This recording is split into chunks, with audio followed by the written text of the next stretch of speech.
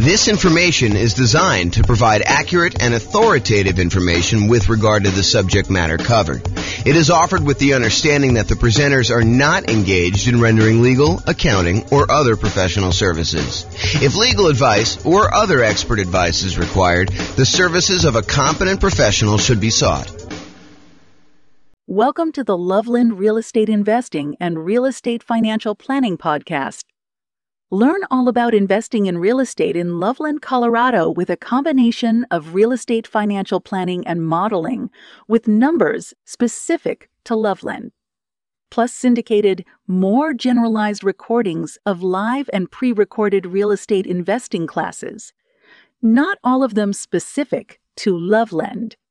Be sure to stay tuned after the podcast for a message from our sponsors.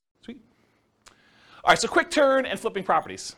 Really basic definition here. We're buying properties, we're adding value in some form or another, and then we're going to resell the properties. And it's usually as quickly as possible, although there's some variations where we slow them down. So adding value, before I get too far into this, I want to kind of classify this a little bit more. So I think a lot of people are familiar with this idea of buying a property, going in, putting a new roof on or putting new carpet in, updating the kitchen, adding bathrooms, rehabbing the bathrooms, those types of things. But adding value doesn't always have to be that. And I'll even go off on another tangent for a second here. There was a period of time, many years ago now, where I used to cater to fix and flip investors. That was like my niche. I was a real estate broker, and that was my main strategy, is I would cater to real estate investors. And I'll tell you a little bit more of the story, because tonight would be the night to do it. Most real estate brokers, they work this way.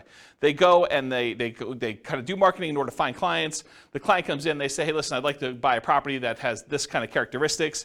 And then the real estate agent would go try to find those properties, go show them those properties, help them write a contract on that property, and then help shepherd them through being under contract to closing.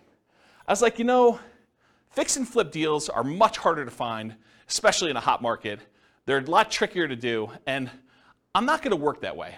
What I would rather do is I would use skills in order to find properties that are hiding in plain sight and more unusual fix and flip opportunities, or more fix and flip opportunities, or doing marketing in order to find off-market fix and flip opportunities for clients. And so instead of a real estate agent who would go and say, okay, you're going to hire me, we're going to have a buyer's agent agreement, and then I'm going to go help you do this, I said, that's not how I'm going to work, because those guys get paid when they close on a deal. What I said to them is, look, what you're going to do is you're going to write me a check up front. You're going to pay me a retainer. And from the retainer, I'm going to charge you hourly for the work that I do in order to find you fix and flip deals. And I'm going to analyze the MLS for undervalued properties and show you opportunities that you probably didn't know existed. But I'm going to charge you hourly for that.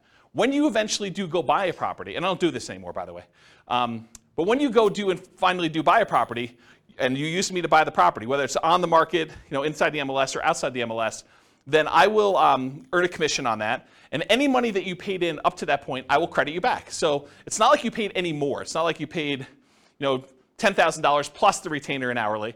You basically paid the same fee, except because a lot of people say they want to do fix and flips and then they don't close, or there's a lot of work involved in doing fix and flips up front, that sometimes you get to the point where they're like, sorry, I wasted your time, but I'm no longer interested, things have changed, or whatever they're doing.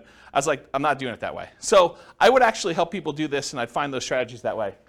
And one of the reasons I tell you this is, one of the secret things that I found with properties is a lot of people they look for very distressed properties that need a lot of work, that are smoke damage or water damage, or they got mold, or they got asbestos, or they had meth in them, or something like that.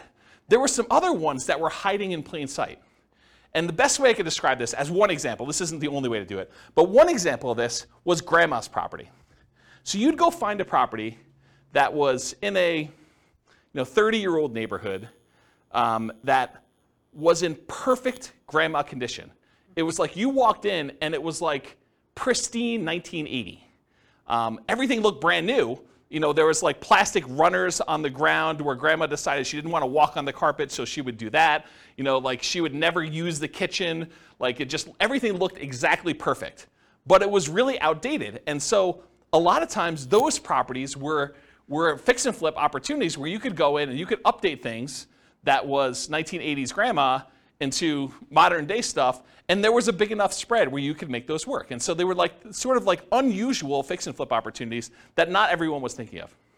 And that was one of the examples that we would use. Because I would take, I'm not going to go off on too much tangent, but I would download all the data from the MLS, and then we would actually run analysis on them in order to find properties that had below normal price per square foot, or we would look at what the taxes were and try to find undervalued properties that way. So there are a bunch of different things we were doing that way.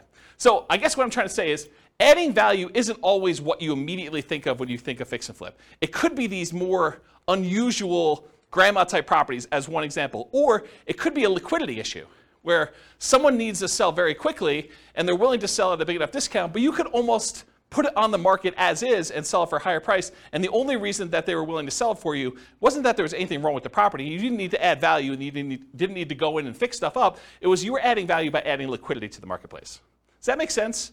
That it's not always just swinging a hammer, or replacing carpet, doing kitchens, doing upgrades. Make sense, everybody? Okay, cool. So typically, we're buying properties, adding value in some form or another, then we're reselling properties, and it is primarily used as a means of generating income. We'll have a slide here in a second where we talk about real estate investing versus real estate entrepreneurship, and this is a real estate entrepreneurship type activity. You're in the business related to real estate. You're someone who's going in and you're trying to find deals, do labor, whether it's yours or managing someone else doing the hammer swinging, carpet replacing, upgrading kitchens, or managing someone, or doing it yourself, or managing someone. And so you're in the business. It's an entrepreneurship activity. So it's a job.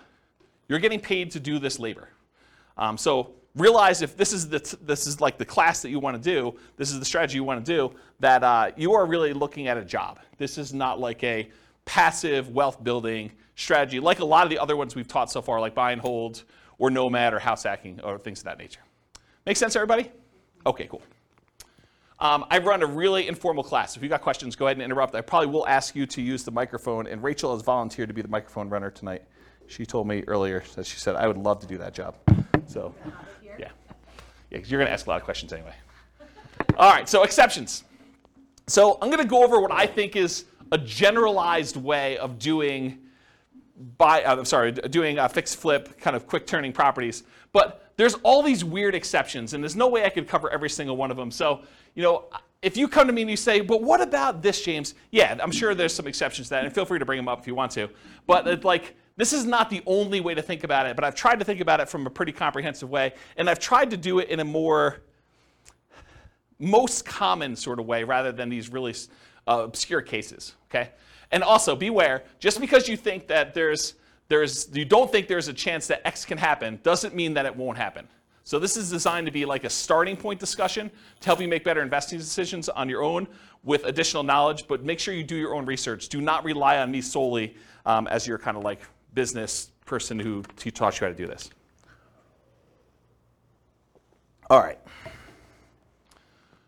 Quick turn and flipping variations. So I listed out what I consider to be the 4 major quick turning, flipping kind of like strategies, variations on this strategy. So there's the most traditional one. That's buying a property, adding value, and reselling as quickly as possible. A lot of times you'll go in, you'll get a hard money loan, you'll do rehab on the property, you'll upgrade the kitchen, replace flooring, and then you'll immediately put it up to sell with the intention of making a profit from doing all that. But then there's 3 other ones as well. So I classify another one as live-in flips. And live-in flips for me is when you buy a property as an owner-occupant, you move into the property, and you get owner-occupant financing in most cases. So a lot of times you're buying like a property with 5% down, or 3.5% down FHA loan, or 3.5% down FHA 203K loan, which is like the rehab version of the FHA loan that allows you to finance the purchase and also the repairs. Or the conventional version of that, there's a conventional 5% down rehab loan as well. Or you do like a USDA nothing down loan, or a VA loan with nothing down, and you buy a property with the intention of, over the next year or so, doing your fix-up on the property with the intention of, after a year, selling it. That's what a live-in flip is to me. You move in the property, do the fix-up while you live in the property, often you're doing work in your spare time. This is like a second job. That's really what it is. After you get done with your regular job, you come home and you start fixing up the property. There's a variation on this, and I call it the 2-year tax advantage live-in flips, or slow flips. So the first live-in flip is like you're doing it at a reasonable time. Technically when you get the loan for an owner-occupant, you agree to live in the property for a year.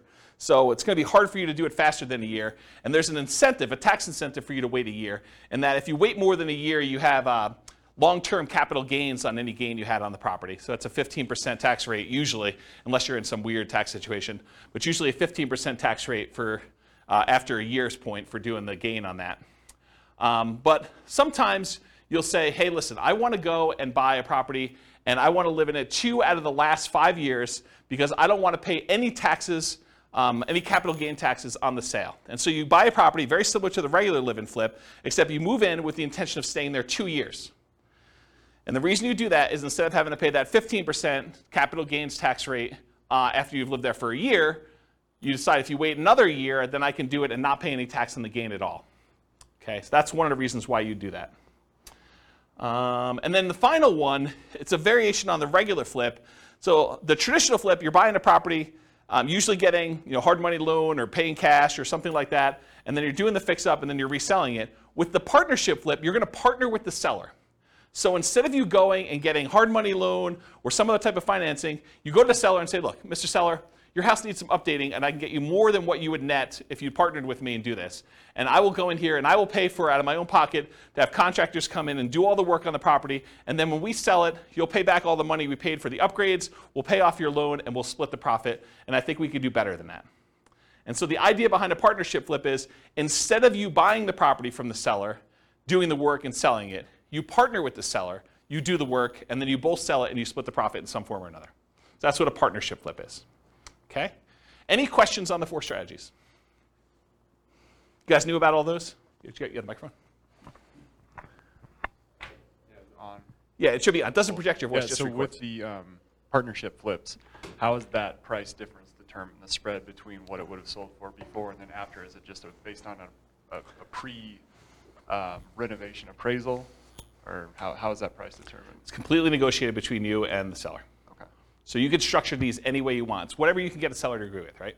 So I don't think a lot of times you're talking about, this is what you would have gotten, although maybe that's part of your presentation. This is what you would have gotten if you hire a real estate agent. It's going to be 6%, and most buyers are going to come in. They're going to negotiate the price down, and so you got another 2 or 3% that way, and you got your share closing costs. And so by the time everything's said and done, you're talking at a 13% discount from where you thought you were going to be. And so what I do is we're going to be able to do this. I'm a real estate agent. I can sell the property for us, so we're going to save some money there. I've got contractors and everyone else who could do all this work, and I get discount because I give them a lot of business. And then you go in there and you sell yourself as to why you can go and do it and why you can make them more money than if you did it yourself. So you do whatever the negotiation is for yourself to do that presentation. Does that make sense? Okay. Okay, cool. Any other questions on this? Yeah, good, Mike. Thank you. I've been seeing some houses, like say in Kansas City, Yeah. Missouri, and they're really cheap. Yep. Have you done any where you can do not an assumable loan, what do you call it?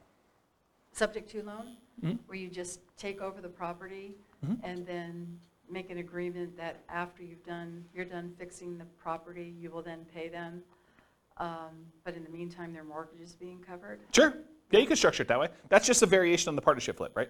You're going to go in there and you're going to say, look, it's not even subject to. I mean, you honestly could do it where you just say, look, I'll pay the amount that your mortgage is. If you want to do this, it doesn't have to be done this way. But you could say, I'll pay the amount that your mortgage is. I'll rent the property from you while we're doing the rehab, or we're partnering on this, and so I'll just cover the holding costs for that. But I don't think you have to, unless it's a person who's in a distressed situation and they would otherwise lose the property. So you don't have to offer that, but it's a way you could do it. It's another tool in the tool Well, it's chest. just less coming down, less money you have to put up front, because you could put that into the rehab, right? I don't think so. I think that if you have the seller pay for the holding costs while you're holding the property, I think that's actually better than you coming up making the monthly payments. Say that again? Yeah, so the seller still owns the property in the partnership flip version, and so they're making the payment. So I think you coming out and volunteering to make the payment, I think that's actually worse for you. Make sense? Yeah. Yeah. All right, any other questions on this? Do you have a question, or are you just holding the mic? Okay. I thought you were grabbing for it like you were going to ask questions. Okay, cool.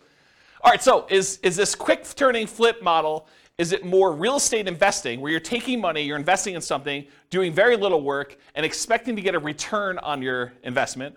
Or is this real estate entrepreneurship where you're putting in manual labor with the expectation of making a profit on your labor? What do you think? Is quick flipping, quick turning properties, flipping properties, is that more investing or is that more labor? Labor, absolutely, right? So this is one of the obvious ones where before some of the other ones were like, you're doing a little bit of work, but you're putting money in the deal. This one I think is very clearly on the side of real estate entrepreneurship. So for flipping properties, most folks are typically investing their time and often a little bit of money, so it's mostly an entrepreneurial activity. Okay, so money required. I would love to be able to tell you that you can go flip properties with nothing down, no money out of pocket at all. I think that while that can happen, it's really, really hard to do, okay? So in most cases, though, here's what you're gonna need to do. First of all, you're gonna need to do some type of marketing to find or acquire the deal. So marketing to find or acquire the deal, it's especially true if you're wanting to do these partnership flips, where you gotta go find a seller before they've listed their property in the MLS, before they've listed it for sale by owner in a lot of cases, although I guess you could find some of those as well. But really you're trying to find somebody who is way upstream of listing their property so that you can do that. And you usually do that through marketing. So a lot of times that marketing is paid. So you'll need some money for marketing in order to do that, especially with partnership flips. And it is true somewhat to deeply distressed properties that need rehab, although you can find those in the MLS as well. But most of the time for marketing, you're gonna be doing these kind of like partnership ones. You'll also need money for down payment and closing costs. So when you acquire property, you're probably gonna have some closing costs. Could you go find like a hard money lender who's willing to loan you 100% of the purchase price, and they'll roll your closing costs in, and they'll roll your upfront points in, and they'll have like, no monthly payment due on the property while you're doing it? Yes, you can, if you can get a good enough deal where you're doing that, but I think that would very limit the deals that you could do. You'd have to really only do the creme of the creme, the kind of like top deals where you can get the biggest discount and where you can make that work. And I think if you want to do more deals, you want to do more deal flow, you'll probably need some money for some type of down payments. So in some cases, you might be able to do it with no down payment. For example, you bring in a money partner, or you do a partnership flip, or you find an exceptional deal and using a hard money lender, it doesn't require down payment. So those are like the dream cases if you're trying to do this with no money. In most cases, though, you will need a down payment. There's a lot of hard money lenders that they're like, hey, look, I want you to have some skin in the game. Or I'm willing to go up to whatever this loan to value is. You're not able to quite get a property at that loan to value, but it's still a profitable deal to do. And so you probably need to have a little bit of money in the deal if you do those.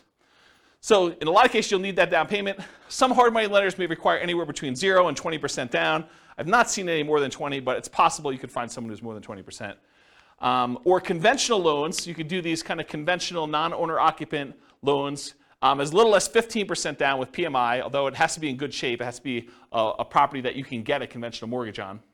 20% or more for properties that qualify for conventional financing, and not all will qualify. So if it doesn't have the basic stuff that a property needs, the kitchen doesn't work, doesn't have bathrooms, things like that, or it's uninhabitable, you're gonna have a hard time getting a conventional loan. But grandma's property, you can get a conventional loan on because it looks perfect. You went and looked at the property, you're like, there's nothing wrong with this, I can move in, okay? Also, you can do live-in flips where you could do that with nothing down, a VA loan or a USDA loan, those are nothing down loan programs, or an FHA loan, 3.5% down. And there's an FHA loan that allows you to do rehab costs included with the loan. That's the FHA 203K loan. And then that would be 3.5% down, and they'll loan you repair money too with 3.5% down.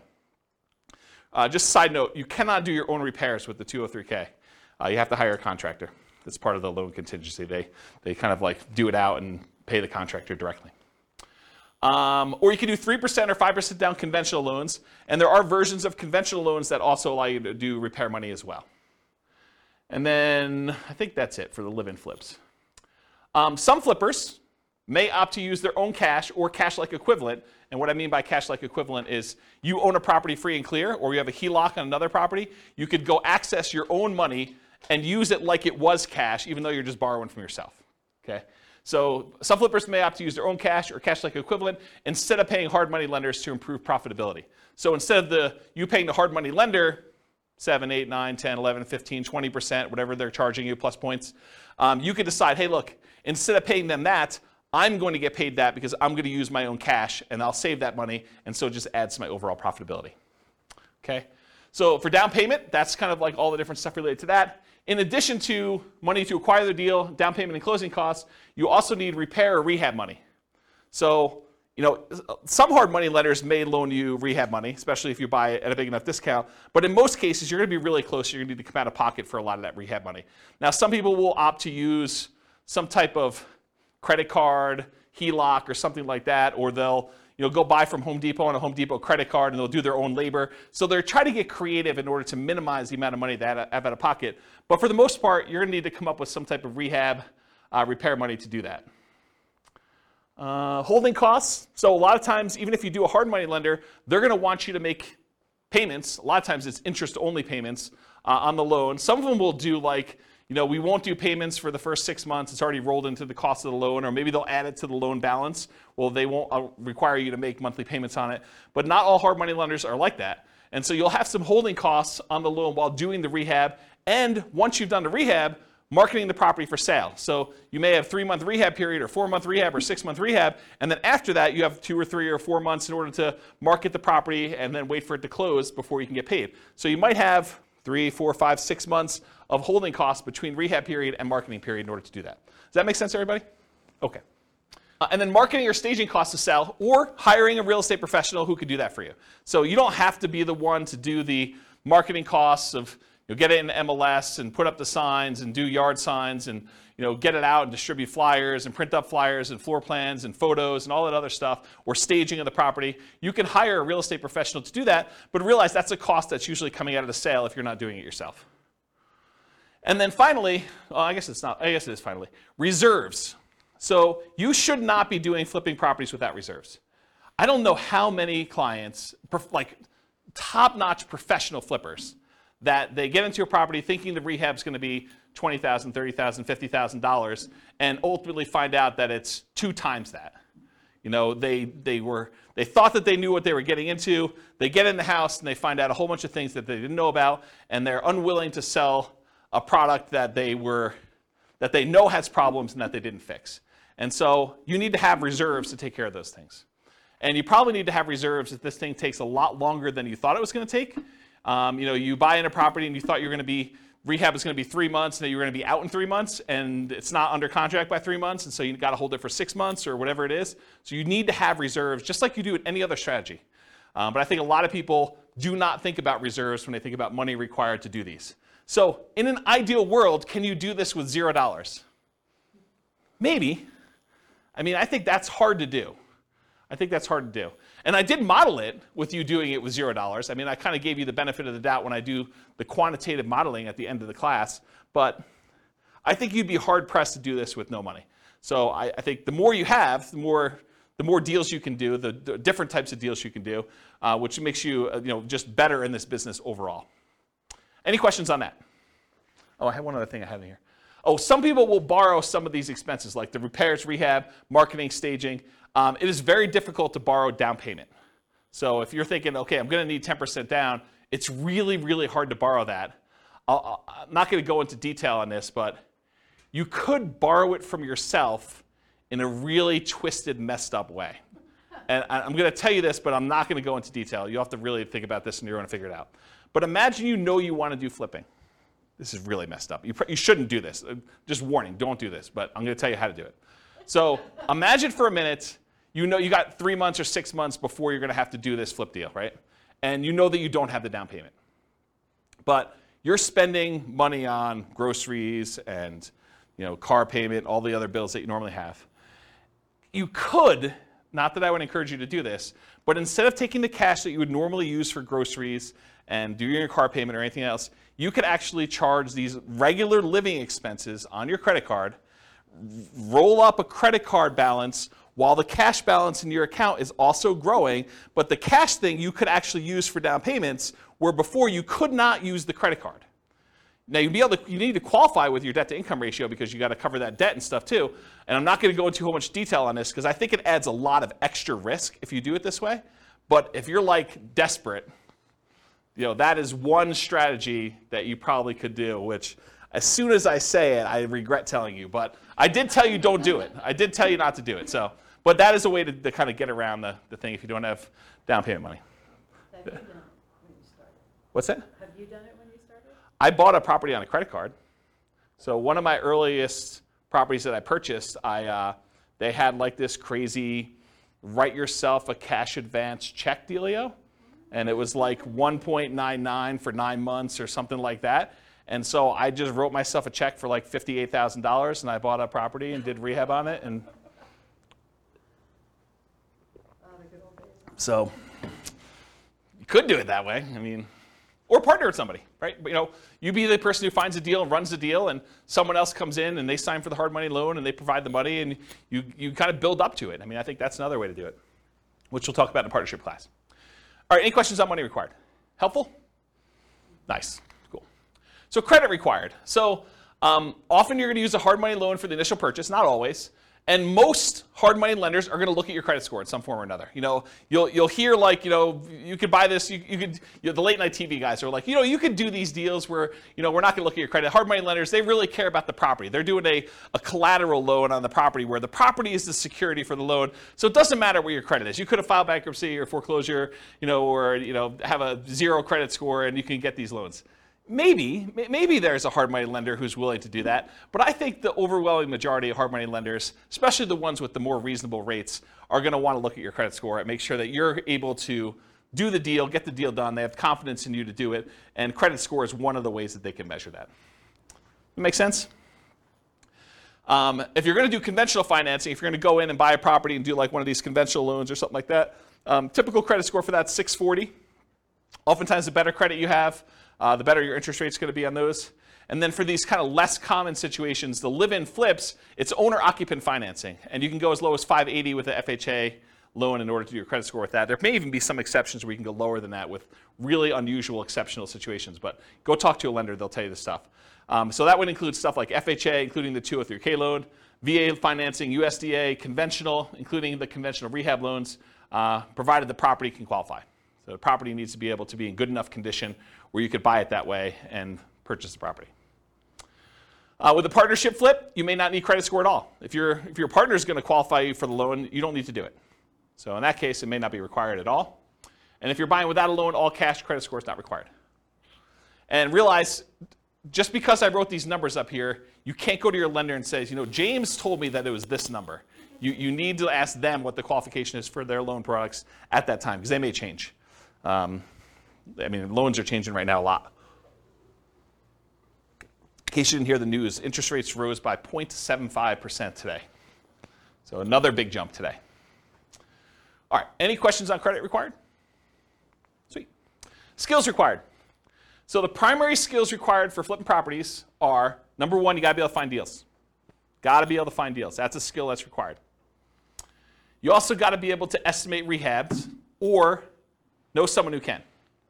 You either got to be able to do it yourself, or you got to be able to get a contractor in there who can estimate the rehabs for you. Got to be able to figure out acquisition financing, hard money lending, private lending, the conventional financing, live-in flip financing, whatever it is that you're using to acquire the property, you need to know about the financing. You need that as a skill. Then you need to either be able to do the rehab yourself, swing a hammer, do the fix-up yourself, or hire people and manage a team to be able to do the rehab. And then you need to be able to sell the property. Those are the primary strategies, the skills required in order to do quick turn flipping properties. And of course, the skills of rehab can vary depending on whether you're doing it yourself or you're going to hire someone to do it. If you're going to hire someone to do it, you need to be good at management. You need to be able to pick, hire managers, stay on top of them, make sure they get the job done right, know how to pay them, know how to structure all that. And then selling properties may be you hiring someone else to do it or you doing it yourself. So another way, you either need to be managing them or doing it yourself. So different skills. Any questions on skills required?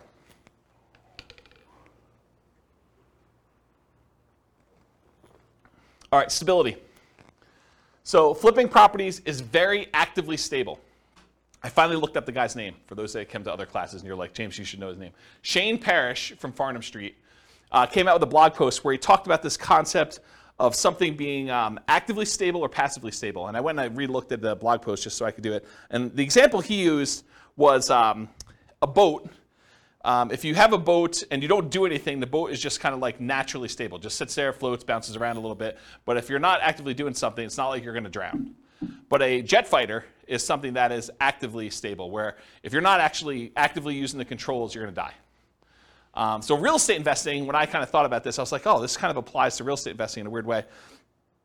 I think real estate investing overall is actively stable in general.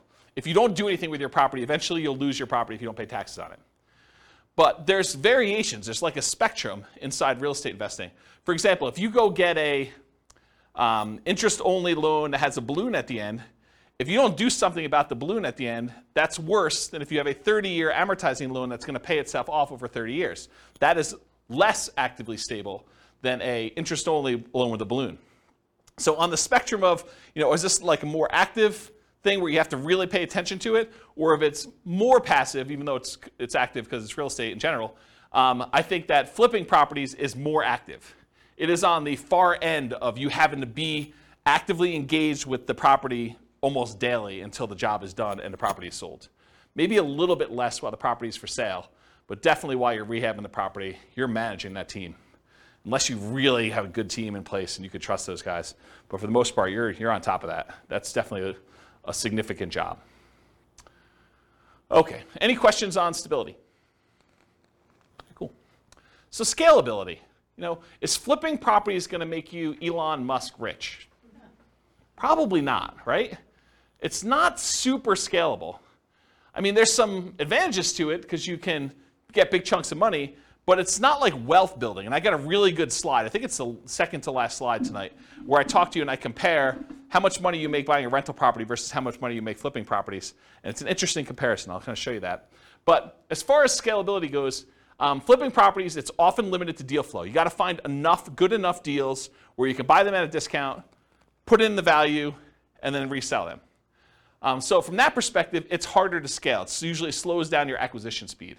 It can be done with a relatively small amount of capital that can usually be reused after a deal. So you go in there, you put up some money, put up some rehab money. In most cases, you're getting all that money back, and so you could reuse it on the next deal that you do. So from that way, it is scalable, right? Because it's not like you need to dump 20% into a property and leave it there as you do with like buy and hold properties.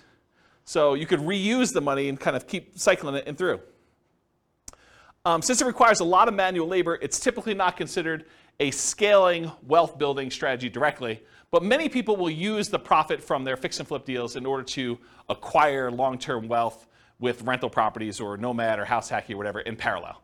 So they'll go ahead and use money from their flips in order to fund down payments for doing other strategies. Does that make sense? Okay. Any questions on scalability? Cool. Risk exposure. So I think flipping properties has a medium risk rating. And for those that watched, so those that were here for other classes, you're like, James, does your risk rating ever change off medium? Turns out Burr was high last week. So you'll see that when you see the podcast episode.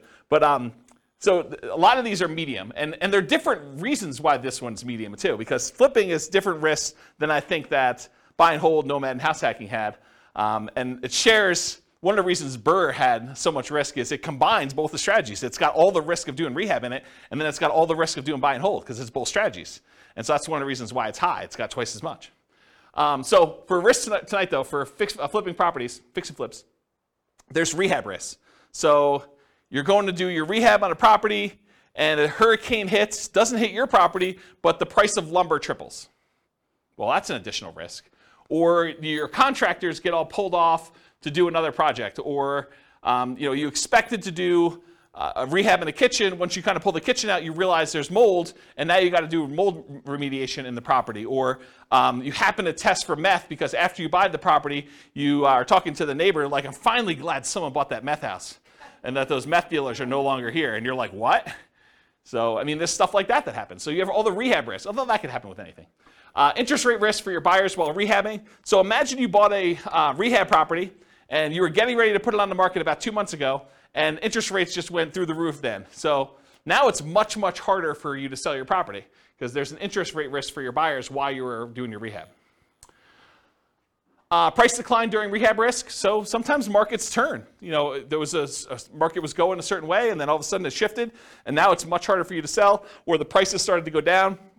And you're holding the property thinking, I can do better, and the market's kind of dropping out as you're holding on. And maybe you should have accepted that $5,000 discounted offer that you got the first day, because that was your best offer, because now the price is $20,000 below where you were. So there's stuff like that happens. And for longer flips, like 2-year slow flips, this is an extended, it might be called an additional price decline during ownership risk, because while you're holding the property for 2 years, it's possible the market changes or interest rates change or things like that, and prices drop pretty considerably during that period of time. And then, of course, your credit is at risk because if something happens and you're unable to make the payments on the loan, you're unable to sell the property, and you got to give the property back to the lender or something like that, then you could have a credit risk there. And then in addition to those risks, for partnership risks, if you're doing partnership flips, rather, your reputation is at risk, right? Because you're sort of doing something with someone else and they're expecting you to perform. And then you have all the generic partnership risks that you have there. Disagreements with your partner. He said this, you thought it was going to go one way, they sue you, there's like a disagreement over how to split the profits or what was said or who was supposed to do what. So you've got all those with additional partnership flip risks. Any questions on risk exposure? Cool.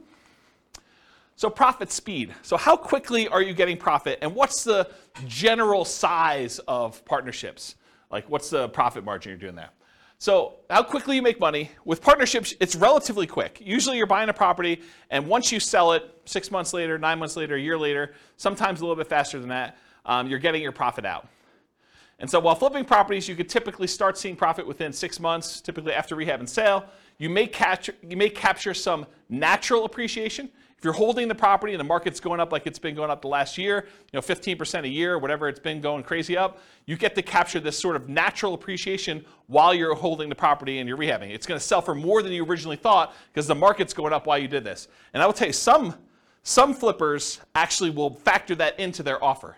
They'll be like, look, the market's going really strong. I think it's going to continue going strong for the next 6 months.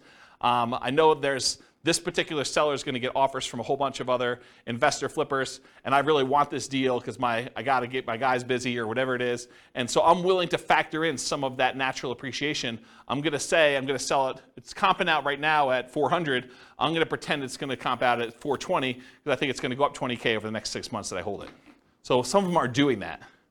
I don't know if that's prudent, but I will tell you that that's how some of them think, having worked with a lot of them. So you may capture some natural appreciation, inflation, likely to capture forced appreciation as well. Forced appreciation is the value you add when you do the work that you do to the property or your liquidity or whatever it is you're doing there. So that's like the forced appreciation part of it. So how much do you make? It varies widely, and everyone's got their own metrics. And everyone's expenses and holding costs and costs of money and their overhead and everything else is different. If you're running a really lean ship, maybe you make more profit. If you have a lot of overhead and a lot of stuff going on, or you have really expensive money, maybe you make less. But I think a lot of investors will target $25,000 minimum net profit after everything. And some of them will bump that up to 10% of the sale price of the property as like a way to deal with properties becoming more expensive. So, if you're doing a lower cost property, a lot of them will say $25K minimum, or some will even do less than that, but I think 25 is a very common number you hear. $25,000 profit minimum after all my expenses net of everything. Or if you're doing like a $400,000 property, maybe you say I want 40K. Or some people, in order to get a deal done in a really hot market, they'd rather have 25K than not get the deal. Maybe they actually bump it down to 25 in those cases. Okay? Okay, and by the way, 25K net of all expenses, not taxes. So most people are going to do that number, and they're not going to take into account their tax obligations from that number. So if you're looking at the returns, this is typically the return quadrants we use when we're looking at a property. So you'll get some appreciation, both that natural appreciation while you have the property from inflation, and then also any forced appreciation. You're usually not getting any cash flow. In fact, cash flow is probably going to be negative at your holding costs. Debt pay down, a lot of times your hard money lender is going to have an interest-only loan or even a negatively amortizing loan, which means that the payments are getting on and the interest is accruing while you're holding on to the property. So debt pay down is usually going to be either zero or negative, depending on whether you're just making interest-only payments or that. And then you're not usually getting tax benefits while you're holding the property because you're not usually renting it out. So usually there's nothing there for those. Any questions on profit speed? All right, no questions on profit speed? Profit size? Okay, cool. So finding deals. So you can find these deals in the MLS. You can find these deals from for sale by owners. And there's really two groups of for sale by owners. Those for sale by owners that are currently actively marketing their property, like people that put the for sale by owner sign their yard, put up their property on websites like Zillow or Craigslist or other things like that. And then you have the hidden for sale by owners. There are properties that are for sale by owner. They're not listed with an agent, but they could be properties that they haven't put out any advertising. You need to go do postcards or pay-per-click or do some networking or whatever in order to find those sellers, in order to be able to find those deals that way. And then the other most common way to find these deals is wholesalers. Wholesalers are typically people that are putting out the marketing in order to find the deals. They're marking them up by putting their profit on the deal, and then they're usually assigning their contract and allowing you to close on it and buy it directly from you. So those are really the three most common ways. You can find these deals with auctions, like foreclosure auctions or IRS auctions or things of that nature. You can also find banks that have what's called real estate owned. It's properties they've taken back in foreclosure that they have on their books that they own. And a lot of times they'll have a list of properties that are real estate owned. You got to find the right bank that's got real estate owned. It's a pretty small list, and I think most of them are not doing this right now. But I mean, there's probably some banks that still have real estate owned, especially as the number of foreclosures increase. Right now, the number of foreclosures is like at all-time lows. And then finally, tax liens, tax deeds, and tax sales. You sometimes can find a deal that way. Any questions on finding deals? All right, cool. So searching for fixer-upper deals in the MLS.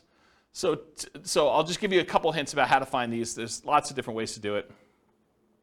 But one of the ways is to search for these types of terms like handyman special, the word handyman, the word special, the word fixer, the word fix, the word TLC, the words needs work, mold, asbestos, and I would do all the different wrong spellings of asbestos, because I know you guys have a hard time spelling it, and real estate agents do too.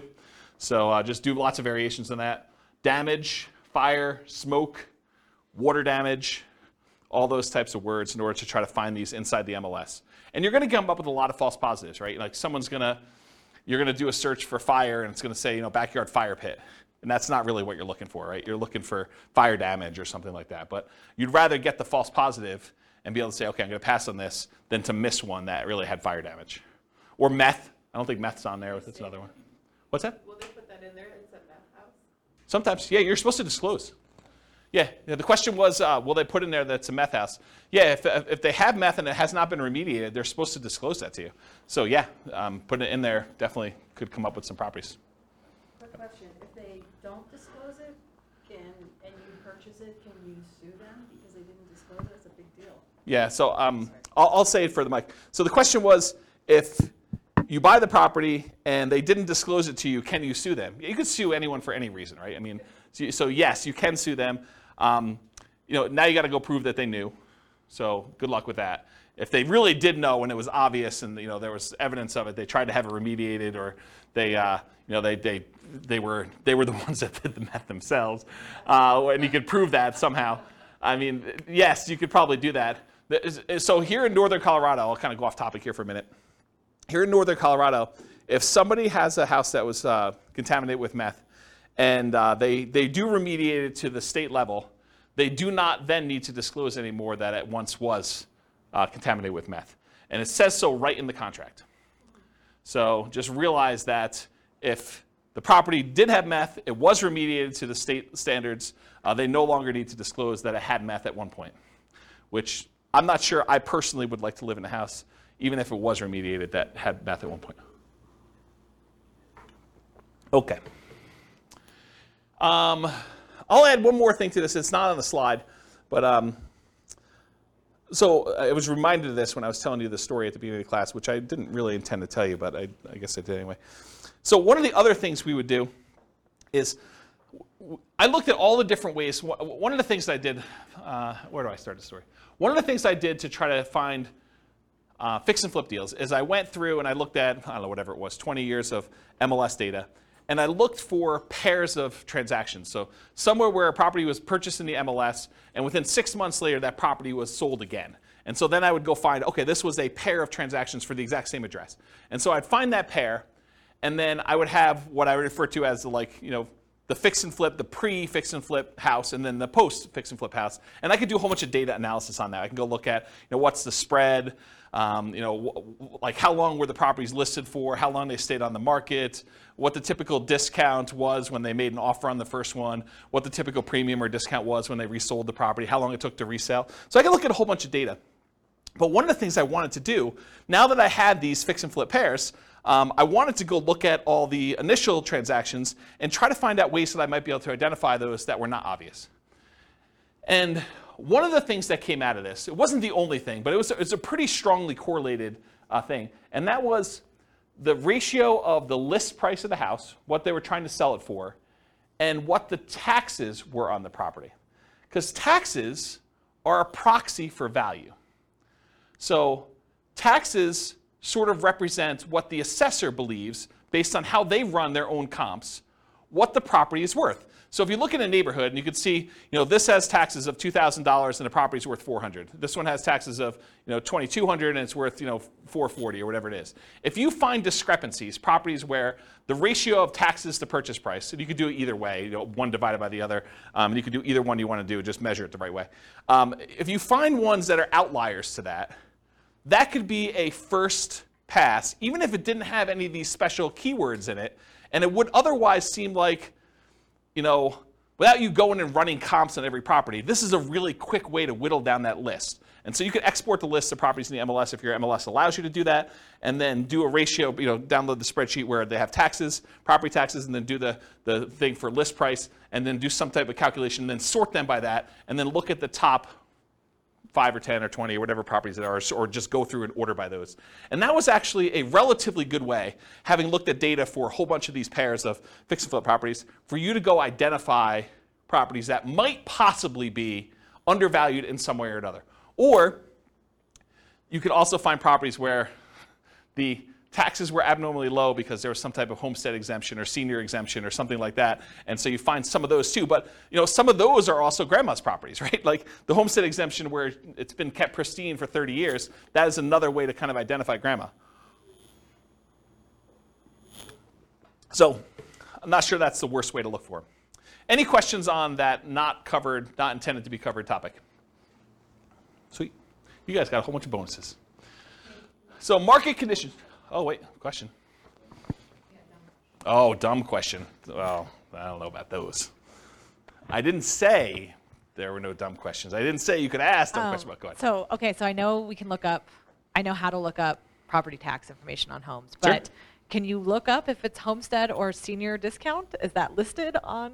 I don't know. I've never looked it up that way. Okay, because I sort them by the ratio of taxes, and that's how I look at them. Okay. And I wrote software to do it. I wasn't even doing it manually. No, I understand that. I was just like, can you actually figure out that's why it's lower or not? That was one of the things I was trying to. No, I don't. Maybe you can call that in the assessor and see what they say. Yeah, I don't know. I never looked that up. They don't have to pay that much. Yeah. Yeah. All right, cool. Any other questions? All right, so market conditions. So where does this strategy shine? Like, what's the best market to do fix and flips in? So it's got to be a market where you can buy properties that need work at a discount. Right? If you're thinking you could do it in our current market, well, our current market 6 months ago, that's really hard to do. It's hard to buy any property without paying a premium over asking price and find a property that needs work. Can you still do it? Probably. There's exceptions to every rule, as I said, but it's much harder to do that. If you want to do any type of volume or scale, it's tricky to do. There are other markets that are much easier to find distressed properties that you could do fix and flip with. The other warning I'll add about this is sometimes the reason you can get very distressed properties at a big discount is because it'd be really, really hard to sell them even if they were fixed up. So I think you want to find properties that you could both buy them at a discount and that you see ones that have been fixed up that are actually selling in that neighborhood and at a decent price. You got to look at the comps of what you could sell for in order to make sure you can determine those. All right, so ideal market conditions where you can buy properties that need work at a discount, value add opportunities in some form, and then markets with strong demand. You definitely need some demand in order to do it. It's not enough to buy it at a discount. You also need to be able to sell it in a reasonable time for a reasonable price. It is challenging in low buyer demand markets. It's also challenging in very high buyer demand markets where it's hard to get a discount on anything. Any questions on that? Very cool. Accessibility or availability of deals. These can be hard deals to find. Not as hard as BRRRR properties. BRRRR properties are harder to find than fix up. Why? Anyone know?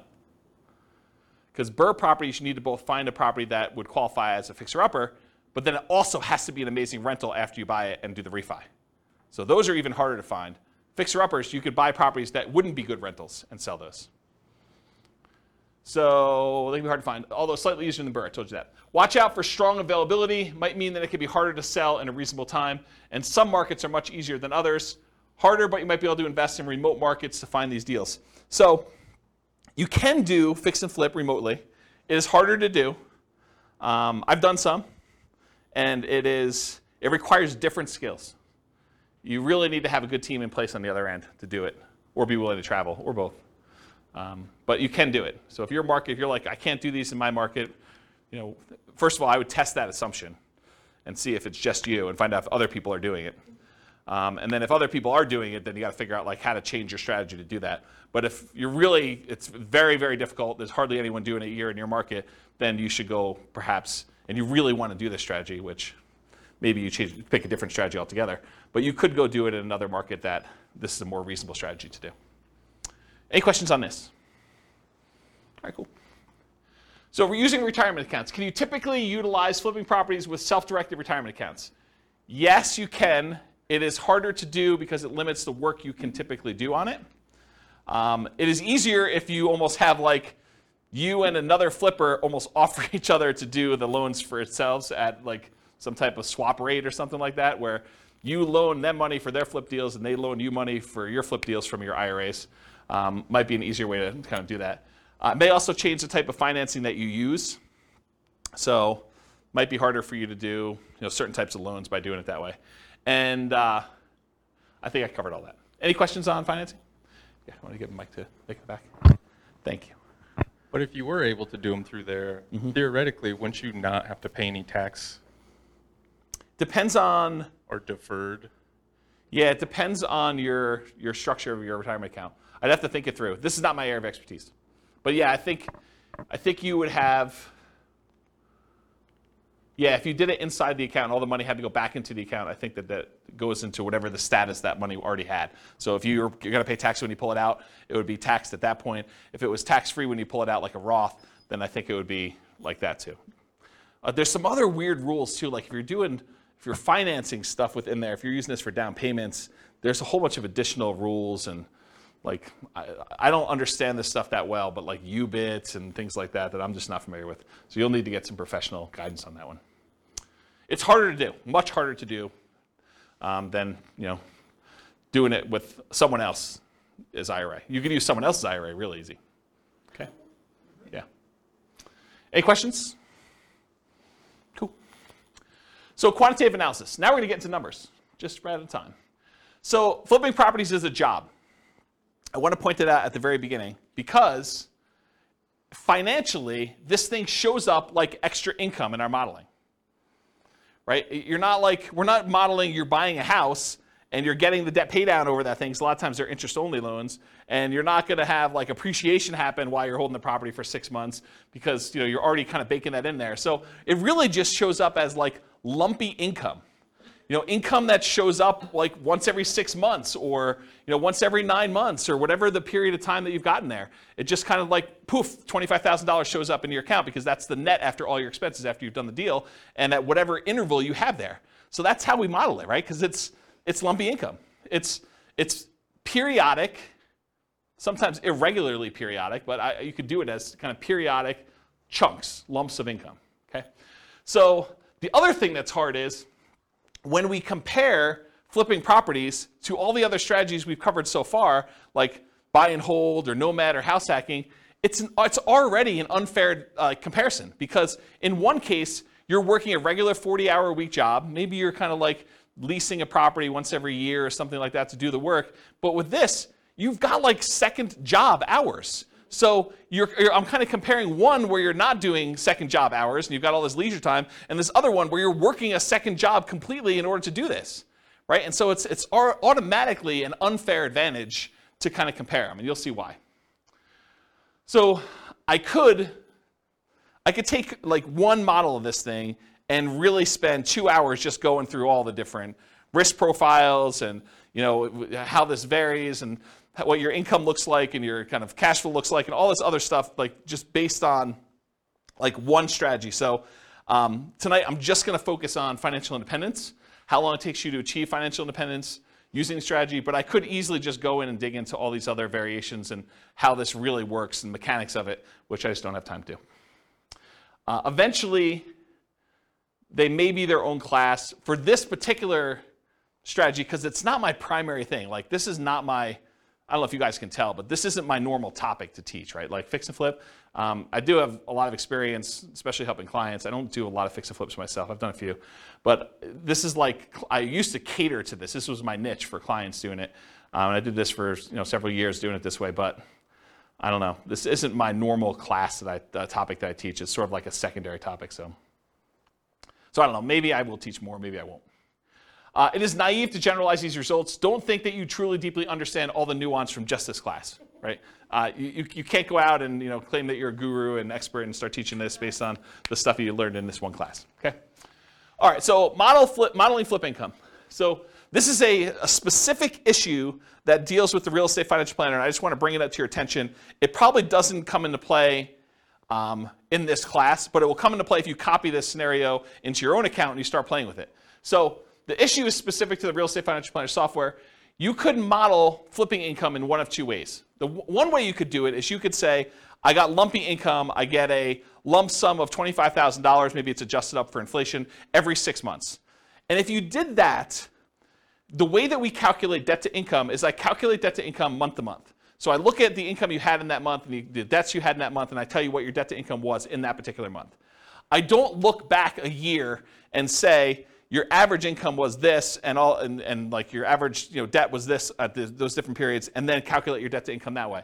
And one of the reasons why we don't do that is because some people will actually get a job and they'll just gotten a raise in a job, and if they have their income for that 2 months, they should be able to qualify. They shouldn't have to look back on an average, and so it would mess up the math for those situations.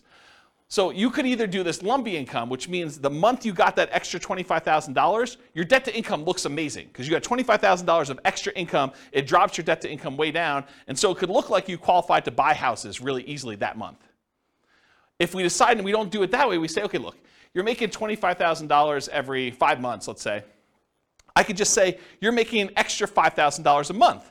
And if you do that, the challenge with doing it that way is you don't really earn that $25,000 until after the 5th month, and then you have $25,000 all come in, but maybe you needed a certain amount of down payment, and that happened at month 3, really before you technically had the money coming in.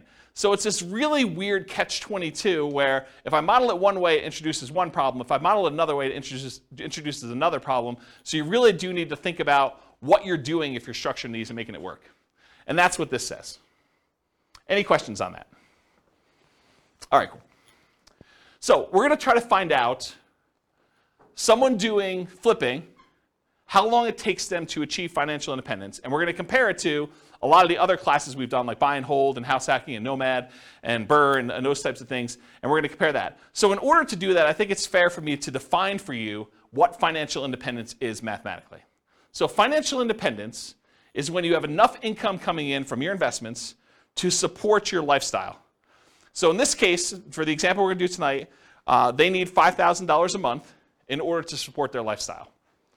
And $5,000 a month gets adjusted up with inflation. So it's $5,000 when they begin, but 10 years from now, it's whatever that is, $8,000, $9,000. So what are the investments, and how do we calculate those to see if they meet that $5,000 per month income coming in? Well, there's 3 different major sources of money coming in that we count. The first one is any passive income they have. And passive income consists of Social Security, any pensions, or any annuity income they have. So those are the 3 forms of passive income. In addition to that, besides passive income, the second thing is any cash flow they have from rentals. This is net of all their expenses. So it's you take the gross rents and any other income they have coming from the property, like maybe laundry service or something like that, and then you subtract out vacancy, property taxes, property insurance, maintenance, property management, mortgage payments. Did I miss any? Like all of the expenses on the property get subtracted out from it. The net that they have left over after all expenses is their positive cash flow, their net cash flow. And that counts toward their achieving financial independence. So that would count toward that $5,000 in this particular example. And then the third source is any money that they have invested in stocks or bonds or something like that, it does not include their equity in their property. Their equity in their property is something completely different. You don't count this in number 3. Equity kind of indirectly contributes to their cash flow. Because if you have a property that's free and clear, then the cash flow is a little bit better. But the third one is any money they have invested in stocks or bonds or anything like that times whatever their safe withdrawal rate is. In this case, we're using 4%, but 4% of the amount they have invested in stocks, for example, divided by 12 because it's monthly, that would count toward their $5,000 a month income. So passive income from Social Security, pensions, annuities, any positive cash flow net of all expenses from rental properties, and then in addition to that, 4%, their safe withdrawal rate times whatever money they have invested in other assets, not real estate equity. Okay? So when all of those combined add up to be $5,000 a month adjusted for inflation, that is when we define that they have achieved financial independence. They're able to live off their passive income of some sort. Make sense? Their investment income. All right, cool. So if this person, which it's a couple, and I took out the assumptions because I got tired of covering them, but go listen to the previous podcast, and we talk about like all their situations, I believe. But basically, if this couple took their money, and I think they were saving $1,000 a month, and they invested it, they did no real estate at all, they invested in stocks, it would take them 40.17 years in order to achieve financial independence. Okay? If they did buy and hold properties, if they just bought a one owner occupant property, if they bought 10, 20% down payment rentals, it would take them 31 years almost. So if they just did stocks, it would take them 40 years. If they just bought 10, 20% down payment rentals, they saved up money. When they got a down payment, they bought that rental. They save up more money. When they get that one, they buy another rental, and eventually get to the point where they have 10. They end up being financially independent in just over 30 years, 31 years almost. If they bought 25% down payment rentals, they'll be able to do financially independent in 29 years. So they save a couple years by doing 25% down. If they do 15% down, it's the same as if they put 20% down, 30.83 years. If they bought one owner-occupant property, didn't buy any rentals, and they invested in stocks otherwise, it would take them 33 years to achieve financial independence. And there's a whole bunch of other ones that I'm not going to go through. That's all covered in the buy and hold class in detail, all of these and how they got the numbers, okay? But this shows you the relative size of how long it takes them to do it. Turns out the shortest one, in case you're wondering what the shortest line on here is, the shortest one is them buying 10, 25% down payment rentals and then doing short-term rentals with them, vacation rentals. That's the shortest one, and it takes just under 24 years for them to achieve financial independence using that strategy, okay? So this is all the buy and hold ones. Go watch the buy and hold class if you want more details on that. For the nomad stuff, this is where they buy a property as an owner-occupant, 5% down usually. They live there for a year, then they convert that one to a rental, and then they repeat that until they have whatever number we have on here, but usually 10 rentals. If they do 10 nomad properties, repeat that process 10 times, putting 5% down each time, they can retire, be financially independent in just under 27 years. And remember, the fastest one was 24 years or so for those short-term rentals, but most of these are well over 30 years. So the nomad one is much faster in general. So these are a lot faster. Then there's a whole bunch of variations like fixer-upper nomad, nomad by proxy, nomad to short-term rentals. Nomad with short-term rentals is 12.83 years. That's one of the fastest ones. And then there's a whole bunch of other ones with house hacking with nomad and these variations. So this is all in the nomad class if you want to go look at the details of that one. Here's house hacking for those that were in house hacking class. And it got so big that it was getting hard to see them on the screen, so I went horizontal instead. But it just shows you the same type of chart, the number of years it takes for them to achieve financial independence. If they buy one property with 5% down, and I think this is one roommate, it takes them 32.83 years. If they get additional roommates, like I think this is 4 roommates. If they have 4 roommates, it's 26 years to do that. And then here's some other ones where they're doing variations on the theme. This is covered in the house hacking class in detail. Any questions on this? Cool. So this is BRRRR. This is a class that you guys probably haven't seen yet because it's not posted to the podcast yet. But BRRRR, if you are able to pull all of your money out when you do BRRRR, it's under 12 years. This is buying 10 BRRRR properties. If you can leave 5% in the deal, if you're not able to pull all your money out, you have to leave 5% in there. It's almost 17 years. And if you are able to do BRRRR, but you have to leave 10% in the deal, then it's just under 22 years for you to do BRRRR. Okay? And then here is the summary of all those so far, not going into the fix and flips. So I'll leave this up here for a second. I know you guys have a hard time seeing it, but just visually looking at it, these are some nomad strategies. They're all pretty low. BRRRR is really low comparatively. The nomad with house hacking is really low.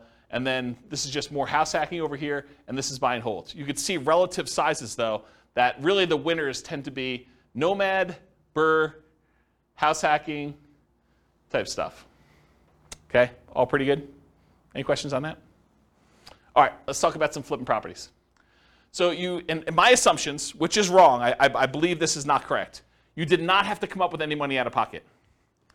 And the way I justified this in my own mind is, you either had the money, because in this case they're saving money in the stock market for a lot of stuff, and you use that temporarily because you're getting it back, or you were able to do enough work to find a good enough deal where you could do this with no money, or you partnered or something like that. So you didn't have to come up with money for down payment, holding costs, repair money, etc. So I think this is not the most conservative way to model this. This is the way I would say this. But I think it's fair. It's because you're getting the money back. It's not like you lose use of that money. I've also assumed you're earning $25,000 net after all expenses. Anyone have a problem with my $25,000 number? Anyone think that's ridiculously low or ridiculously high? Anybody? Okay. You guys using any different numbers? Do you guys do flips? Or you're using 25K for your number? More? After taxes, probably, yeah. Okay. Yeah, more. But, More. but then it gives us a buffer. Gives you a buffer. Yeah. And you'll a lot of times see 25. Yeah, okay. So basically it's 25. And so the amount adjusts up with inflation over time so that 25K 10 years from now is more than 25K. And then paid taxes at ordinary income tax rates because you're doing it in less than a year. So because you're actually buying a property, doing a rehab to it, and selling it within 6 months, you pay that money at ordinary income tax rates. So I figured out what their income would be based on how many they did in the profit of that particular flip and their income that they had, and I adjusted the number so that their income taxes were now higher on their paychecks, and the income tax was also higher on the fix and flip income as well. So I tried to make that adjustment for you so that it's a more accurate way to do modeling of taxes. Taxes increase as they earn more from flips. And then any money that they had extra left over is invested in stocks at 8%. They didn't do rentals in this particular case. So here's what the numbers look like if they do flips. So if they do a $25,000 fix and flip every 6 months, and they didn't buy any rentals, they just basically put the money in the stock market, it takes them 18.83 years to achieve financial independence. So this is somebody who's flipping properties. They've got a totally second job to whatever they're currently doing. And the first job, they're saving $1,000 a month from that. And it takes them almost 19 years in order to be financially independent doing it that way. And the equivalent from before, I thought, was it 40 years? It was about 40 years for someone just doing stocks without doing the flips. But this is like having a second job that's bringing in an extra $50,000 a year. And they were making $72,000 a year from their job to begin with, total, combined between the two of them. Okay, so if they did 30K flips every 6 months, that would be about a year and a half faster, 17.25 years. So you increase your profit a little bit, it speeds it up. If they're doing a $35,000 flip every 6 months, that's 16.08 years. If you happen to do $40,000 flips every 6 months, that's 14.83. If you do $45,000 flips, it's 13.67. And if you're able to do $50,000 flips every 6 months, that's an extra $100,000 a year in flip income. It's basically working a second job in order to do 2 flips like that each year. That's 12.83 years in order to do financial independence. Any questions on this? You assume they do the work, or is Get the mic. part of the cost? Where's the mic? It doesn't necessarily have to be a full-time. What was the question then? Oh, it wasn't a question. I mean, when you say it's a full-time second job, you Yeah. assume then that they're doing all the work. No, I think that even finding the deals, managing their contractors, and overseeing the sale of the property is an extra job. Whether that's a 10-hour-a-week job or a 20-hour-a-week job, I think part of it is Yeah, it's where they not are like in the process. It's not necessarily a 40-hour-a-week second job or something. I think can be. it depends. I definitely have had clients that this was their job, like they were doing this, and they were, I don't know, going and previewing homes to make sure that they had the comps right, and there's all that stuff that you don't think of that takes time up. Eventually, I think you get to the point where you're good enough and you've seen enough things where you do that. But early on, it's much more in labor. I think you get skills over time where where you could do less. But especially you have teams in place and you know all the stuff you buy from Home Depot or Lowe's or whatever you're doing, you get some economies of scale and expertise practice. All right. So what if instead of doing every 6 months, they did 25K flip every 9 months, or 25K every flip every 6 months, but then they buy 10, 20% down rentals with any extra money that they have, Or if they do 25K flips every 6 months, but then they buy 10 Nomad properties. So what if we did those 3 additional things? Well, they're starred. So if you do 25K every 6 months, but then you buy 10, 20% down payment rentals, 16.17 years. So it's faster than the 18.83 if they just invested in the stock market, but it's still 16 years in order to be able to hit FI for that. What if they did the 25K flip every 6 months, but they bought Nomad properties? That's 12 and a half years. And remember, in our modeling, their flip income goes away once they reach financial independence. They no longer have to flip after 12 and a half years. So they stop. Okay? So 12 and a half years if they do the 25K flip every 6 months, and then they buy 10 Nomad properties. And then if this is they do flips every 9 months, it's 22.83 years if they do that. Versus if they did it every 6 months, it's 18.83. So it's 4 years longer if they only do one every 9 months instead of one every 6 months. Any questions on this? Just as an aside, because you guys have seen several of these classes already, at least some of you have. Do you like this format where we do like qualitative and then we go into quantitative? You guys like that? Okay. All right. Any other questions on this? Okay, cool. Let's talk about live-in flips. So if you're doing a flip, if you live in the property or otherwise, but if you do a flip and it's less than a year, you pay taxes at your regular income tax rate. So if you're flipping a property and you make a profit on it, whatever profit you made on that deal after all your expenses, then that gets taxed at your ordinary income tax rate. And I'm not a tax guy, so go verify this with your CPA. But this is my understanding. If you do the flip for a year, or if you live there for a year and you do the flip, then you're paying 15% capital gains, long-term capital gains tax rates. And there are some exceptions where if you have an income below a certain threshold, I think, maybe even there's one for above, though I don't think so. But I know there's one where if you earn below a certain number, then I think your long-term capital gains rate is actually 0, if I'm not mistaken. But it's a really low income. But otherwise, if it's over a year, in most cases, it's going to be a 15% long-term capital gains rate tax rate. So you could save you a little bit of money on taxes if you wait over a year when you're doing your flips. Although I'm not sure that's incentive enough for you to do shorter ones, and I'll show you that here in a second. If you hold the property for 2 years and you live in the property, this is if you live in a property for 2 out of the last 5 years, then up to certain limits, and there are limits on this. You can't do this with $5 million properties or $5 million gains. I guess it's not the price of the property, it's the gain amount. But if you live in a property for 2 out of the last 5 years, then you do not have to pay anything on your capital gains on the property. So any profit you made on that property, up to some limits, and they're pretty high limits. I think it's like $500,000 for a single person. Does anyone know what the number is? I think it's $500,000 for a single person. I think if you're married, it's even more than that. But that's the amount of gain you get for 2 out of the last 5 years. And then you don't pay any capital gains tax at all on that. So this kind of came up recently for me. I had a client who was, he was working for a builder. He was like the head super for a custom home builder. And his builder owner, the owner of the company, did this strategy where he would buy a house, he'd build a house for himself, build it at a big discount. He'd move in, he'd live there for 2 years, and then he would sell it and he would get to capture this gain by living there for 2 out of the last 5 years, and he'd be able to walk away with a big lump sum of money by doing this. And he would repeat the process. And he was trying to explain to this super that, hey, listen, if you want to have us build a house together, you could buy this house, move in, live there, get a discount, because you're helping to build it, and so you'd be able to buy it at this big discount, and then you'd be able to have this new construction house, and after living there 2 years, you do this. And so he was talking to me about whether or not he should do this 2-year live-in flip or do like a Nomad strategy where you buy a property instead of maybe even buying the one at a discount, where you buy a property that would make a good rental and then you convert that to a rental. And so we were trying to figure out the math of what's better for him to do. And I ran some just back of the napkin math before I even wrote this new code for teaching this class. And the back of the napkin math, I was like, I think you would be better if you could get the discount that you were talking about getting on these new construction properties where you're building with your boss. I think it actually works out better if you flip the property every year rather than waiting for 2 years.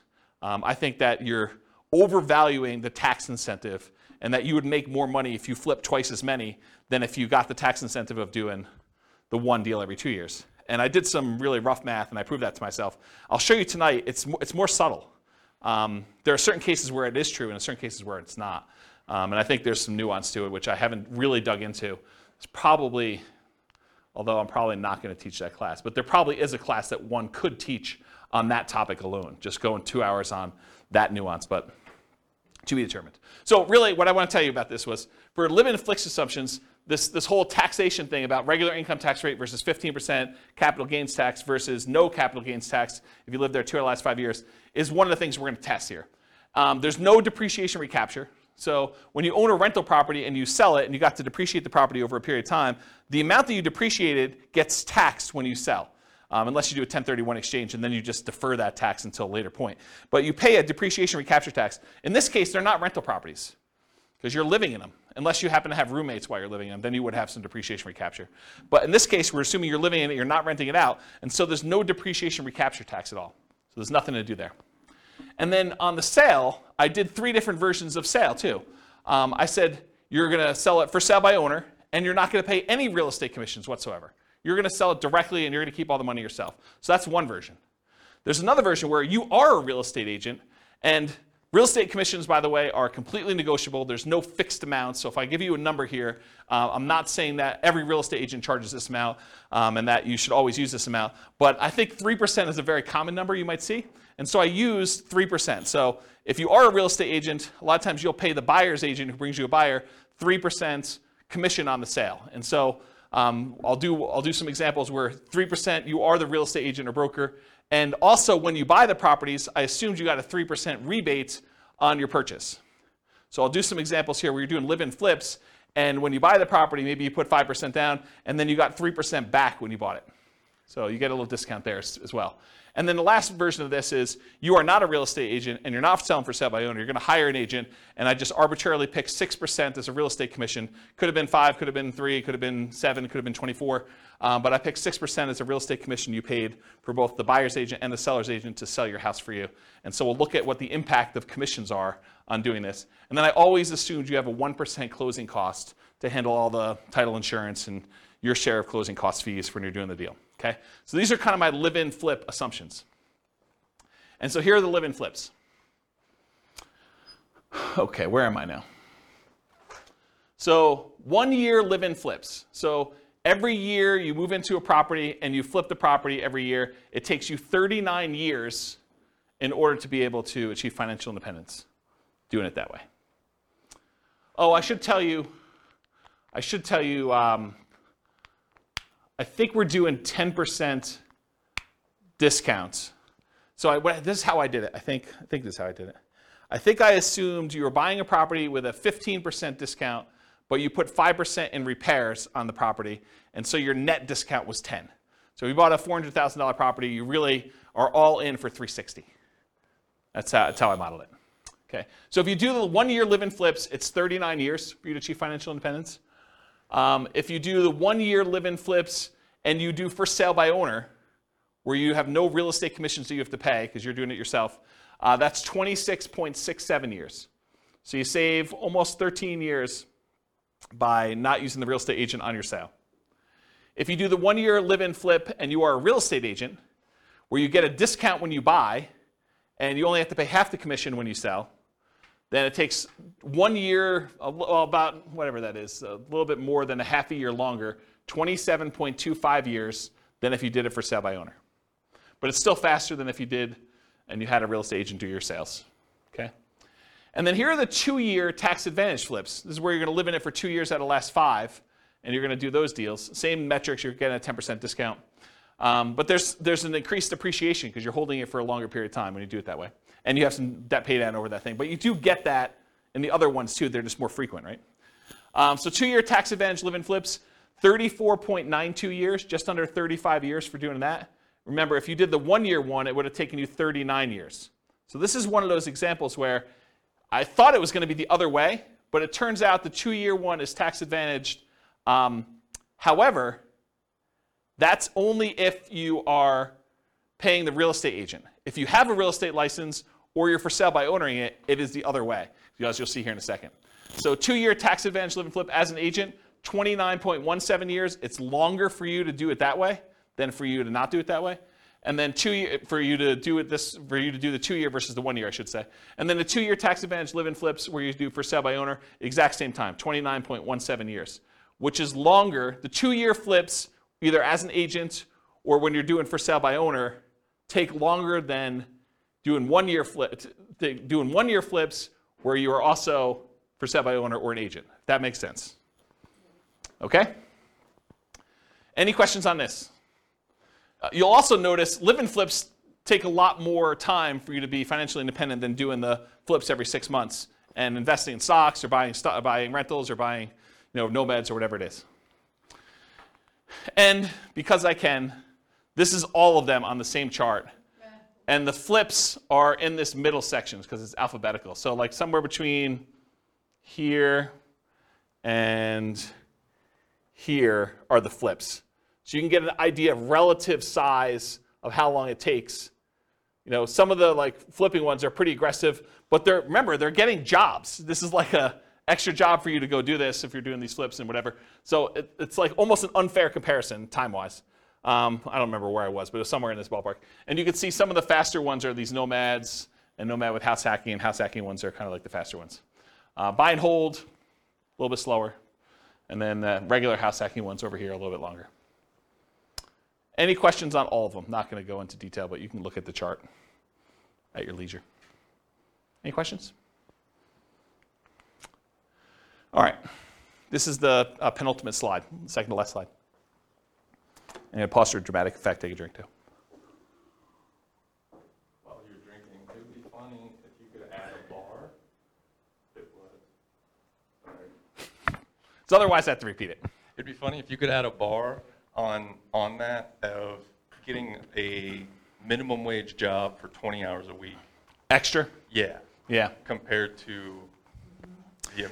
This is the tricky part, right? Like, you think that's a great idea, and I do think that's a good idea too, but everyone's like, well, I have this unique situation. I'd like to see you do this where I get $50 more in rent, or, I hire a property manager, because a lot of these are without a property manager, or like, because there's all sorts of variations, or, I'm going to not do 5% down for all of them. We're going to do 3.5% down. I'm going to buy a duplex first or a fourplex, and then I'm going to do my 5%. How does that vary? That's why there's so many different variations.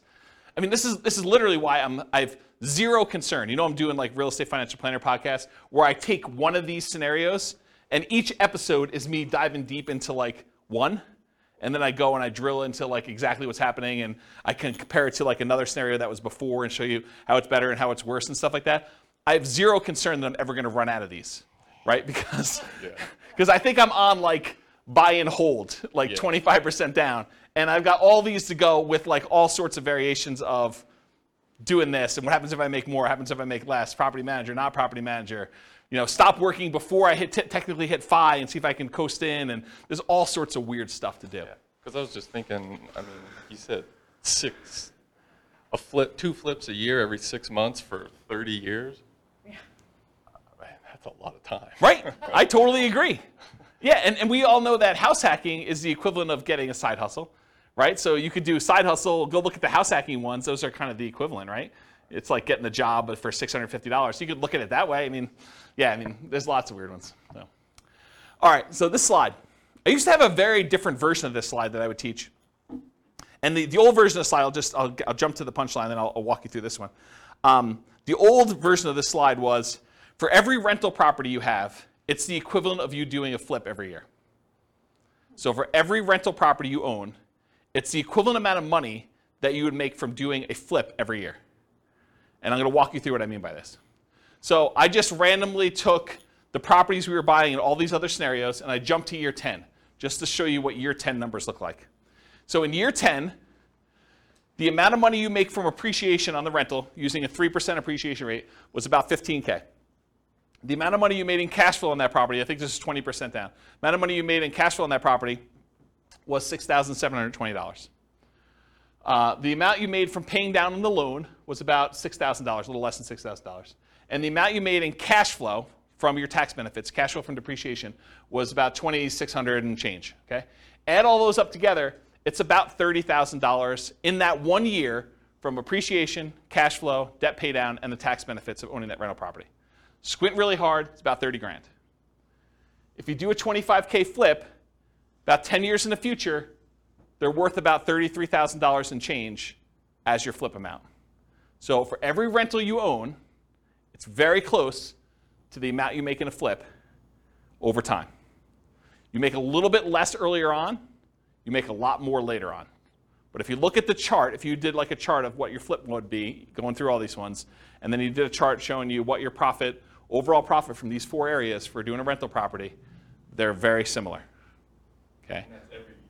This is every year. This is the appreciation in this 1 year. You know, do a $4,000, $400,000 property at 3%. It's like 12 grand, right? So yeah. And then cash flow, I mean, it's what it is. It's like $500 a month. So yeah. Interesting, right? And is there more work doing a flip or doing a rental? One of them kind of becomes, especially if you have a property manager, one becomes very passive and it just kind of like propels itself. So then when you have 10 rental properties, it's like doing 10 flips a year. Another way to think about that. Okay? Now, to be fair, like the counter argument is, but flips are all cash now money. They're all like the side, right? And when you do a rental property, this is cash later. Appreciation and debt pay down is equity in your property, which unless you do a cash out refinance or you sell the property, that's money being held and internally compounded for you for later. This money is now. With flips, all of it's this side. Right? All of it's cash now. That's the counter argument.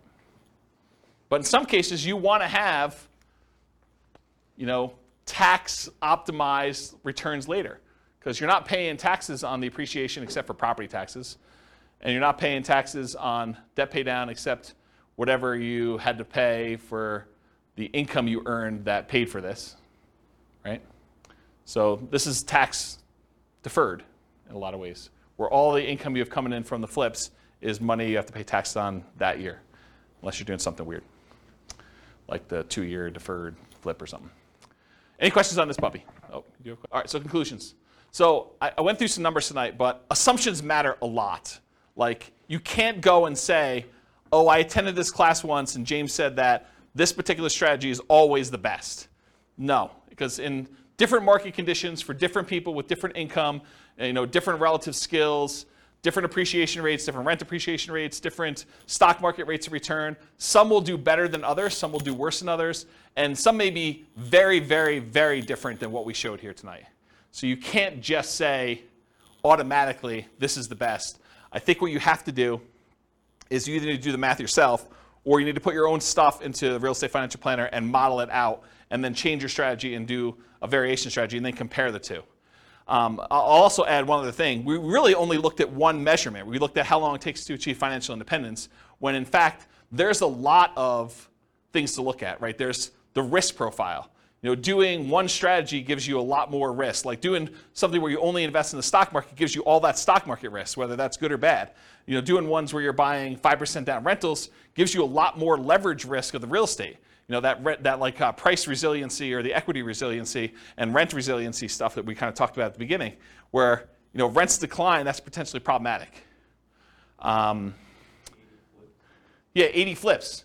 So you have all that flip risk, right? And with BRRRR, you have the flip of, you have all the additional BRRRR risk in there too. So like all these strategies have different risk profiles. And so one may be faster, but it may also be a lot more riskier, where if you ran a Monte Carlo simulation where you had all these variables for price appreciation, rent appreciation, stock market rate of return being variable, mortgage interest rates being able to go up or down on you, inflation rate becoming variable, like all those things becoming variable, you may find one has a much wider range of values where, yeah, maybe you can retire really, really early if things go your way, or maybe it's like forever where you don't actually make it with this particular strategy, where another strategy might have a really narrow band where you're almost certainly going to take longer to get to financial independence, but you're definitely going to be financially independent within a 6-year period.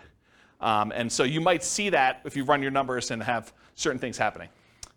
You can go to realestatefinancialplanner.com/model, pick your city, and over time, it's not all done at this point, but over time I will be adding all of these strategies in so that we use the numbers for that city, and you could just copy any of the scenarios into your own account and just start from there with numbers that are very similar to whatever city you're in to be able to do that. Okay. That is the end. If you guys have any questions for we're done. Is that helpful? Different than other fix and flip class you've attended, where they kind of talk about rehabbing and estimating repairs and finding deals and stuff, a little bit different? Good stuff? Yes, good stuff. You guys are really quiet. Wow. Okay.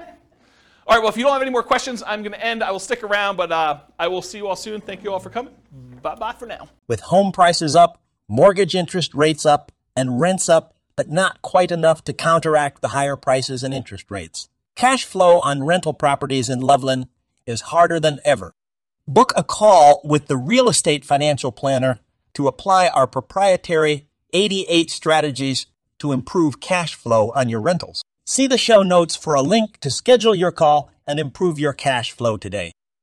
If you're a real estate agent, lender, or professional in Loveland that wants to help our real estate investor listeners, consider reaching out to learn about collaboration opportunities with this podcast.